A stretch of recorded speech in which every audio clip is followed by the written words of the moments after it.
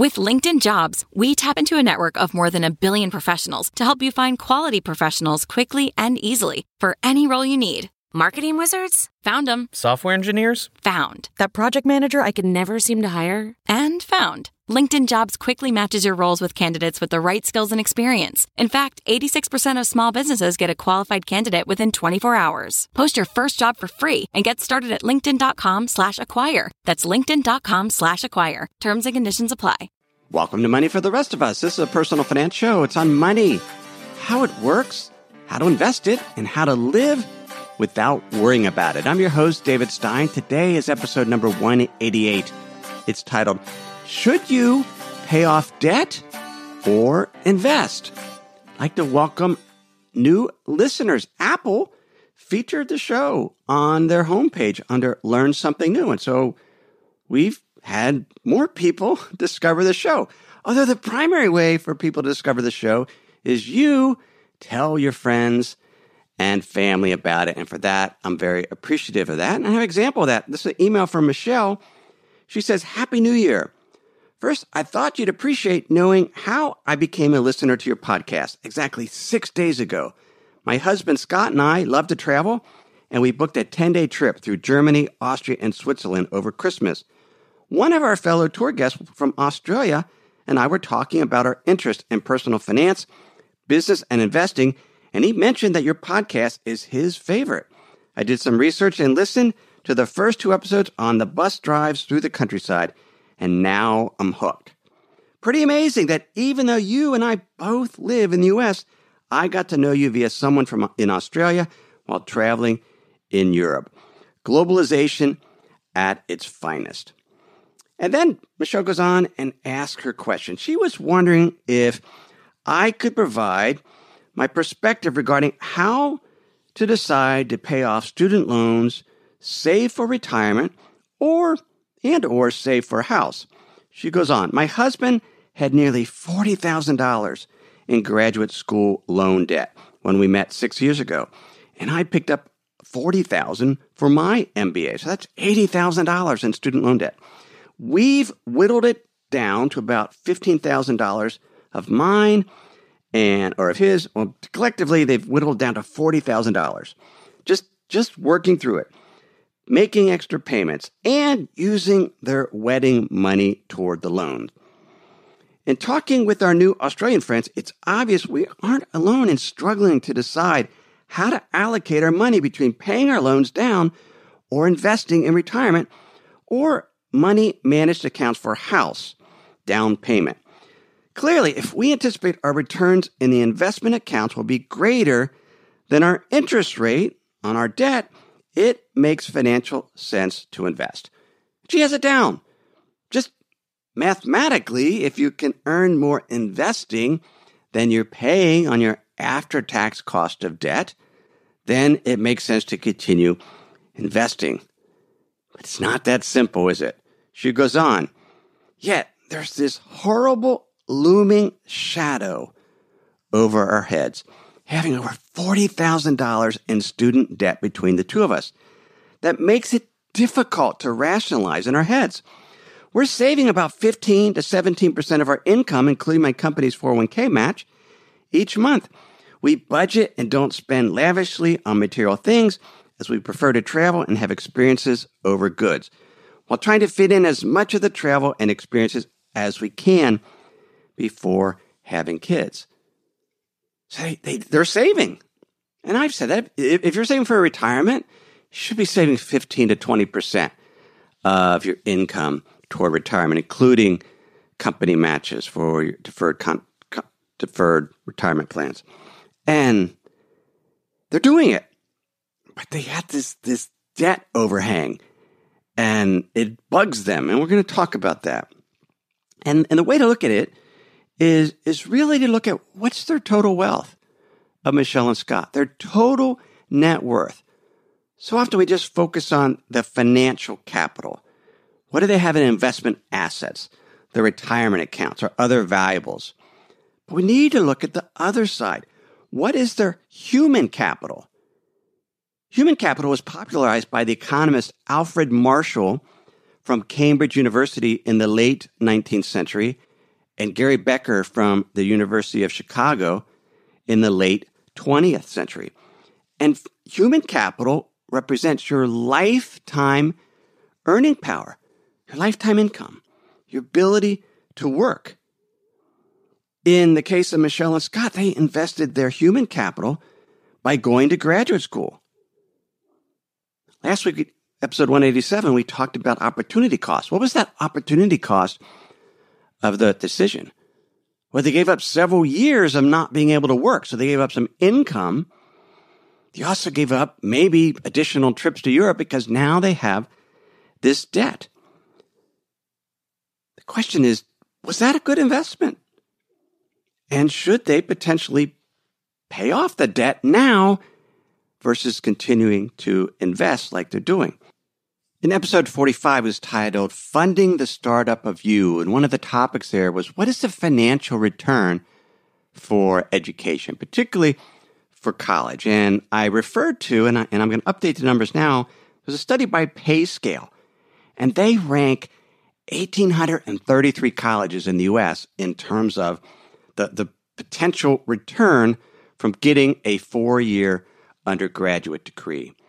And they, in the way that they calculate it, they do a return on investment. So they look at the difference between the 20-year median pay for those that attended the school or graduates of the school, and then they back out the 24-year median pay for high school graduates.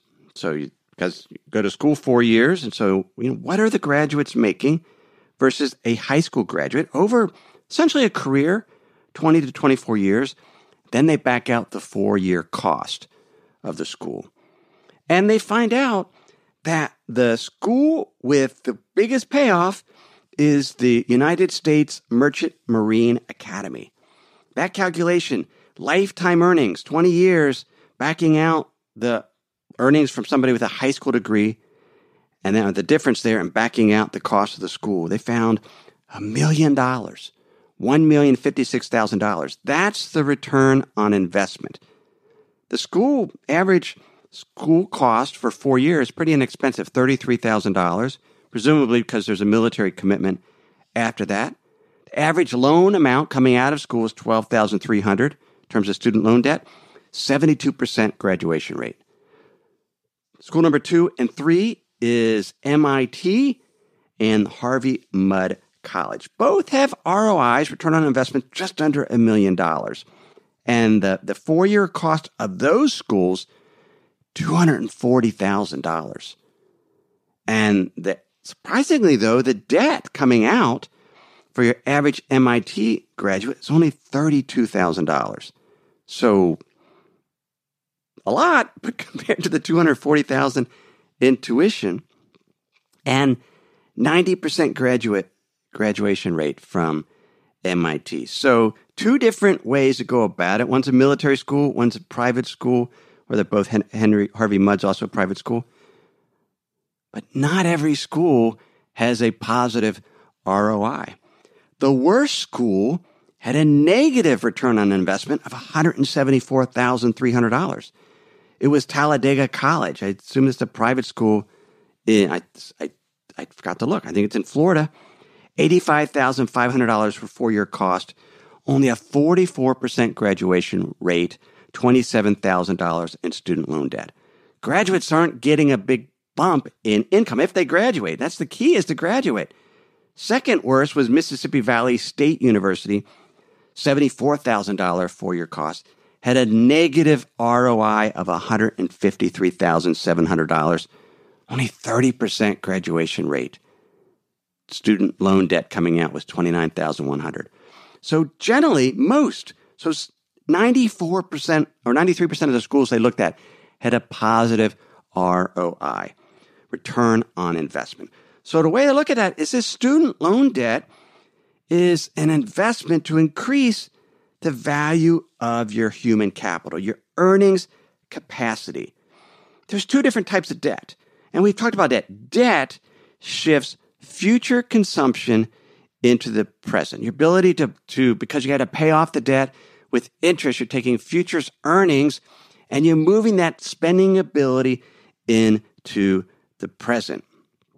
Now, that debt can be invested in depreciating assets, food, groceries, things of that sort. And that's an asset liability mismatch. What's the asset there? The asset is whatever you buy with the debt. And sometimes if you got consumer debt, long-term consumer debt, and you're buying these short-term assets that depreciate, that lowers your net worth.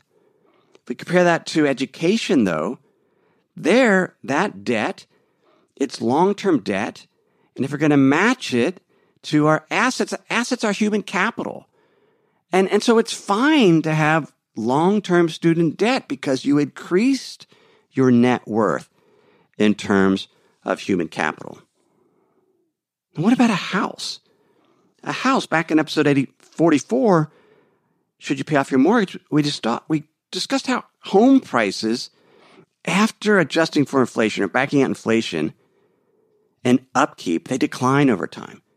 It's a depreciating asset if you don't take into account inflation and you don't continue to upkeep the house. It falls apart. They get old and they get out of style. But if we invest in it, continue to upkeep it, it generally can keep up with inflation. And in some areas, it does better than inflation because just geographical constraints. There's not a whole lot of new supply of houses because of the geography or restrictive zoning. And there it can do better than inflation. But for most people, the reason why their homes appreciate, they build up equity, is because of the mortgage payment. They're taking out this long-term debt and matching it with the asset. And as inflation occurs, the value of the house keeps up with inflation, but they're paying back that debt in inflation-adjusted dollars. So the debt is shrinking on an inflation-adjusted basis. And so that together builds net worth. And so we're more comfortable with that asset liability matching when it comes to houses. You need to think the same way when it comes to student debt, depending on the degree. But in their case, something like an MBA, that is hopefully going to pay off in terms of increased earning capacity, human capital. And so it's a good investment. So you don't have to pay it off right away because it's matched to your asset. Now the question becomes, if we think about this human capital, our total net worth, our financial capital, and our earnings ability, our human capital, how does that impact how we invest? Before I answer that, let me share some words from this week's sponsors. When you're hiring for your small business, you want to find quality professionals that are right for the role. That's why you have to check out LinkedIn Jobs. LinkedIn Jobs has the tools to help find the right professionals for your team faster and for free. I know in our business, having the right candidates for the job is critical to keep our business running smoothly. Now, LinkedIn isn't just another job board. LinkedIn has a vast network of more than 1 billion professionals, which makes it the best place to hire. It gives you access to professionals you can't find anywhere else. LinkedIn does all that while making the process easy and intuitive. Hiring is easy when you have that many quality candidates. So easy, in fact, that 86% of small businesses get a qualified candidate within 24 hours. LinkedIn is constantly finding ways to make the process easier. They even just launched a feature that helps you write job descriptions, making the process even easier and quicker. So post your job for free at linkedin.com/David. That's linkedin.com/David to post your job for free. Terms and conditions apply. Sometimes it's just nice to sit back, relax, maybe even take a nap. That's not what you want your money to be doing. You want it to be working hard for you, earning interest, generating returns. That's where the Betterment Automated Investing and Savings app can help. Betterment's technology gives you advanced tools that are built to help you maximize returns. They have diversified portfolios of low-cost ETFs that have been constructed by experts, high-yield cash accounts where your money can earn 11 times the national average, and automated investing technology like automated rebalancing. These tools can help you reach your savings and investing goals. Betterment is a fiduciary. That means it's their job to act in your best interest. They will never recommend an investment or give you guidance unless they believe it will help you reach your financial goals. So visit Betterment.com to get started. Learn more about the high-yield cash accounts at Betterment.com. Investing involves risk, performance not guaranteed. Cash reserves offered through Betterment LLC and Betterment Securities. Betterment is not a bank. Now, based on this concept of asset liability matching, I believe that for most individuals that have student loan debt, that have a mortgage, they should continue to invest. You can find opportunities to pay down your debt. When you get a bonus, perhaps you push some toward paying down that student loan debt. But it's okay to have that debt because it matches with your asset of human capital.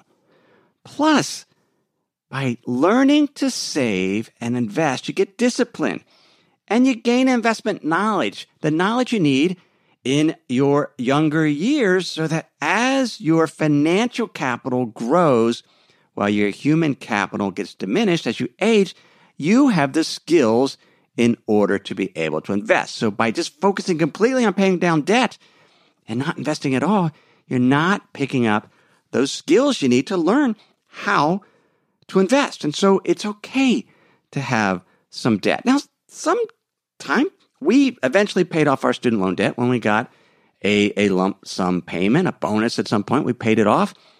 Did the same thing with our mortgage. We got to the point where we just didn't want the headache of having that debt overhang.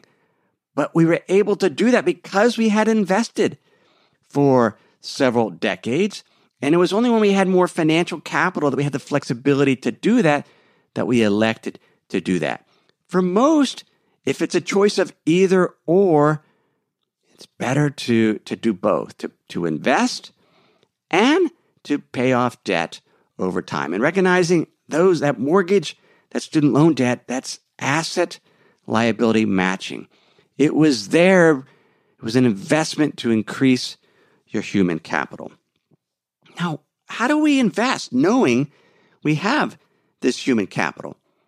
Well, in your younger years, when you have more human capital, you can afford to take more risk in terms of investing in the stock market. There's an academic paper that I'll link to in the show notes. And if you're a member of my free Insider's Guide, the weekly email, you've already gotten those links. You can sign up for that by going to moneyfortherestofus.com. I'll send you those links each week, as well as some of the best writing I do each week, an essay on sometimes that week's episode or on a different topic. And you can sign up for that again at moneyfortherestofus.com. Or if you are a US-based listener, just text the word insider to the number 44222.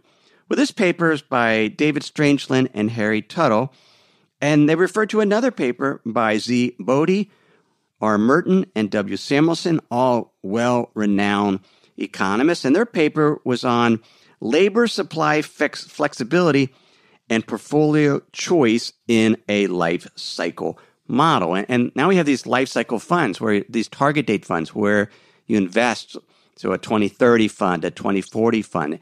And those funds have what's known as a glide path where the equity allocation, the stock allocation, goes down over time. The 2050 fund will have more in stocks than a 2030 fund. And then as we approach 2030, they'll have less in stocks. Why is that? Well, sometimes we think it's because, stocks are less risky in the long term, that you have time diversification. If you hold them longer, stocks become less risky. That's not true. That's not. I mean, there's some controversy there, but it's just not true because over longer periods, if we're measuring risk in terms of volatility, which is often measured by standard deviation, the range of potential returns, it is true that the range of potential returns in a given year, really high, 20 standard deviation, a standard deviation of 20, given year. Last year, stocks up double digits. There's years they're down 30%. Other years they're up 30%. Really wide range in a 1-year period. But over a 5-year period or 10-year period, that range of potential returns is narrower in terms of standard deviation. But your probability or your potential loss can be much greater. Your loss in dollars over a period of negative returns is much greater than your potential loss in any one year. Well, skeptics will say historically, if you own stocks, you've done better on an inflation-adjusted basis over the long term. And that's true. And that's one reason to own stocks is because they're great inflation hedges. But the pattern of historical return is just one series. It's not guaranteed. Zvi Bodhi did a study, and he looked at this. And he questioned, well, if stocks are less risky in the long term, why are the premiums you pay for option contracts to protect against, if you're trying to hedge against losses, the longer the time period, the more expensive the option premiums, even taking into account the longer period. They're just more expensive because over a longer time period, the magnitude of the loss can be much greater. Now, having said that, we, as a younger investor, can invest more in stocks because of your human capital. A large amount of human capital, that gives you time, if there is a period of negative return, to recoup those losses. Here's how Bodhi, Mertens, and Samuelson put it in a paper. It was, again, it's this labor supply flexibility and portfolio choice in a life cycle model paper. I'll link to it. And the Strangeland and Turtle describe the paper. They argue, Bodhi, Merton, and Samuelson, that investors can place higher proportions of their portfolio in risky securities when they are young because they are able and willing to work harder and give up leisure should they suffer any shortfalls from expectations. In latter stages of life, investors do not have the time or human capital to work harder to recover investment losses, and thus they are less willing to commit a high proportion of their portfolio to risky assets. So you can afford to take more risk when you're young because you have a greater amount of human capital. You have more time to recoup those losses and reduce your expenses or work more in order to recoup those losses. It's not because stocks are less risky in the long term. Now, if you get a lump sum payment, then you need to decide how much should go toward paying off debt, how much toward continuing to invest, and then that brings up the question, what do we do with this money that if we decide to invest it? I recently got an email from Matias. He's from Argentina, but has lived in London the past 15 years and loves to listen to the show on his daily commute. And he asked, in this bull market, if we have a lump sum to invest, should we invest it all together at once? Or should we dollar cost average over time? Let's say put it in over a 1-year period. It's a great question. And it's something I've addressed before, addressed it on Money for the Rest of Us Plus, but let's look at it again. There's a white paper by Vanguard I'll link to. It's called Invest Now or Temporarily Hold Cash. And they found that it's better to invest it all, that the returns are better. A systematic implementation, if you're going to dollar cost average, will lead to lower returns. And they look at returns from the U.S. stock market from 1926 to 2015 and found the returns were better 68% of the time when you invest right away. And the magnitude of performance difference was about 2.4% annualized. So you were better off investing it right away. The same for the UK, looking from 1976 to 2015. 70% of the time it was better to invest it right away. Australia, 68% of the time it was better. It didn't even matter what the asset allocation was. But why don't we do that? Well, because we're managing our regret. They say systematic implementation provides some protection against regret. Regret against what? Well, you invest it right away and the market falls 25%. You feel bad. It's like, I should have known that. But you don't. Episode 138, I talked about this regret premium. Risk aversion is a fee that we pay. We're risk averse. It's a fee we pay to avoid regret. That awful feeling when the market falls after we invest our money in it. And it's a real feeling. And so it's okay to systematically invest over a 1-year period of time, recognizing the performance give up, perhaps 2% on average. That's the premium for avoiding that feeling of regret. Here's an example how I handled this situation in the last month. In early December, I got a large lump sum payout from my former partners. And I'm in essentially the situation Matthias is talking about. A lump sum. Market's richly valued. What do I do with it? Do I invest it all at once? Or do I systematically dollar cost average in? Here's what I did. I got that really the beginning of the December, and immediately, or within a couple days, I invested 9% in the asset class that had done the worst in 2017. Master limited partnerships, energy infrastructure. They'd been beaten up. There was big tax loss selling. As investors were trying to recognize losses, and I invested it. It's now up 13%. I put 20% in stocks, the vast majority in non-U.S. and emerging markets, exchange-traded funds by Vanguard, Schwab, and iShares. That's up about 7%. Now, put 9% in a commercial real estate bridge loan for a new hotel. This was through a crowdfunding platform on Yield Street. So it's debt that pays 9%. But 4% was a capital call for some private investment funds I'm in that are invested in real estate, energy, venture capital, leveraged buyout funds. They invested 4% in that. They called some capital. I put that.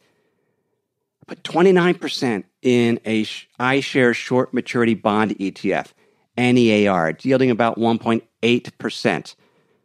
So 29% there. Put 4% in antiques. I'm a collector. I mentioned this last week, episode 187. 4% went there. And I still have 25% in cash. I put a little bit in a number of different pockets. Most of that went in December, but I still have 25% in cash, and 29% is in a short maturity bond ETF, which is essentially like cash. There's a little bit of volatility there. So I'm systematically doing it to manage my regret and just wait for opportunities. I'm not one that's going to put it all in the stock market in day one. I spread it around different opportunities, some speculative, like the antiques, some more risky, like the master limited partnerships and the stocks, some less risky, like the bridge loan and the short-term bond fund. Now, I share what I do on my portfolio on a regular basis for members of Money for the Rest of Us Plus. Now, currently that's closed for new members, but we'll reopen in spring, so you can sign up to get on the waiting list by going to moneyfortherestofus.com and sign up there, and you'll be the first to know when we're reopening again. But the bottom line is it's okay to have debt, long-term debt that's matched with an asset human capital. Debt where you're essentially accelerating future spending into the present for a depreciating asset. Not always the best choice. Sometimes we have to do it for a car, for example, but for a vacation or things of that sort, not always the best choice. And there's sometimes where you have to pay off the debt. If you got high-priced consumer debt, credit card loans, often it's best to get your match from your 401k, but work off to pay off that debt. And then regarding lump sum payments, sometimes you put it toward your debt, sometimes you invest it, and in my case, I'll systematically invest that over time to manage my regret if the market falls. So that's episode 188. Everything I've shared with you in this episode has been for general education. I've not considered your specific risk situation, just investment education on the economy, money. And I hope you have a great week.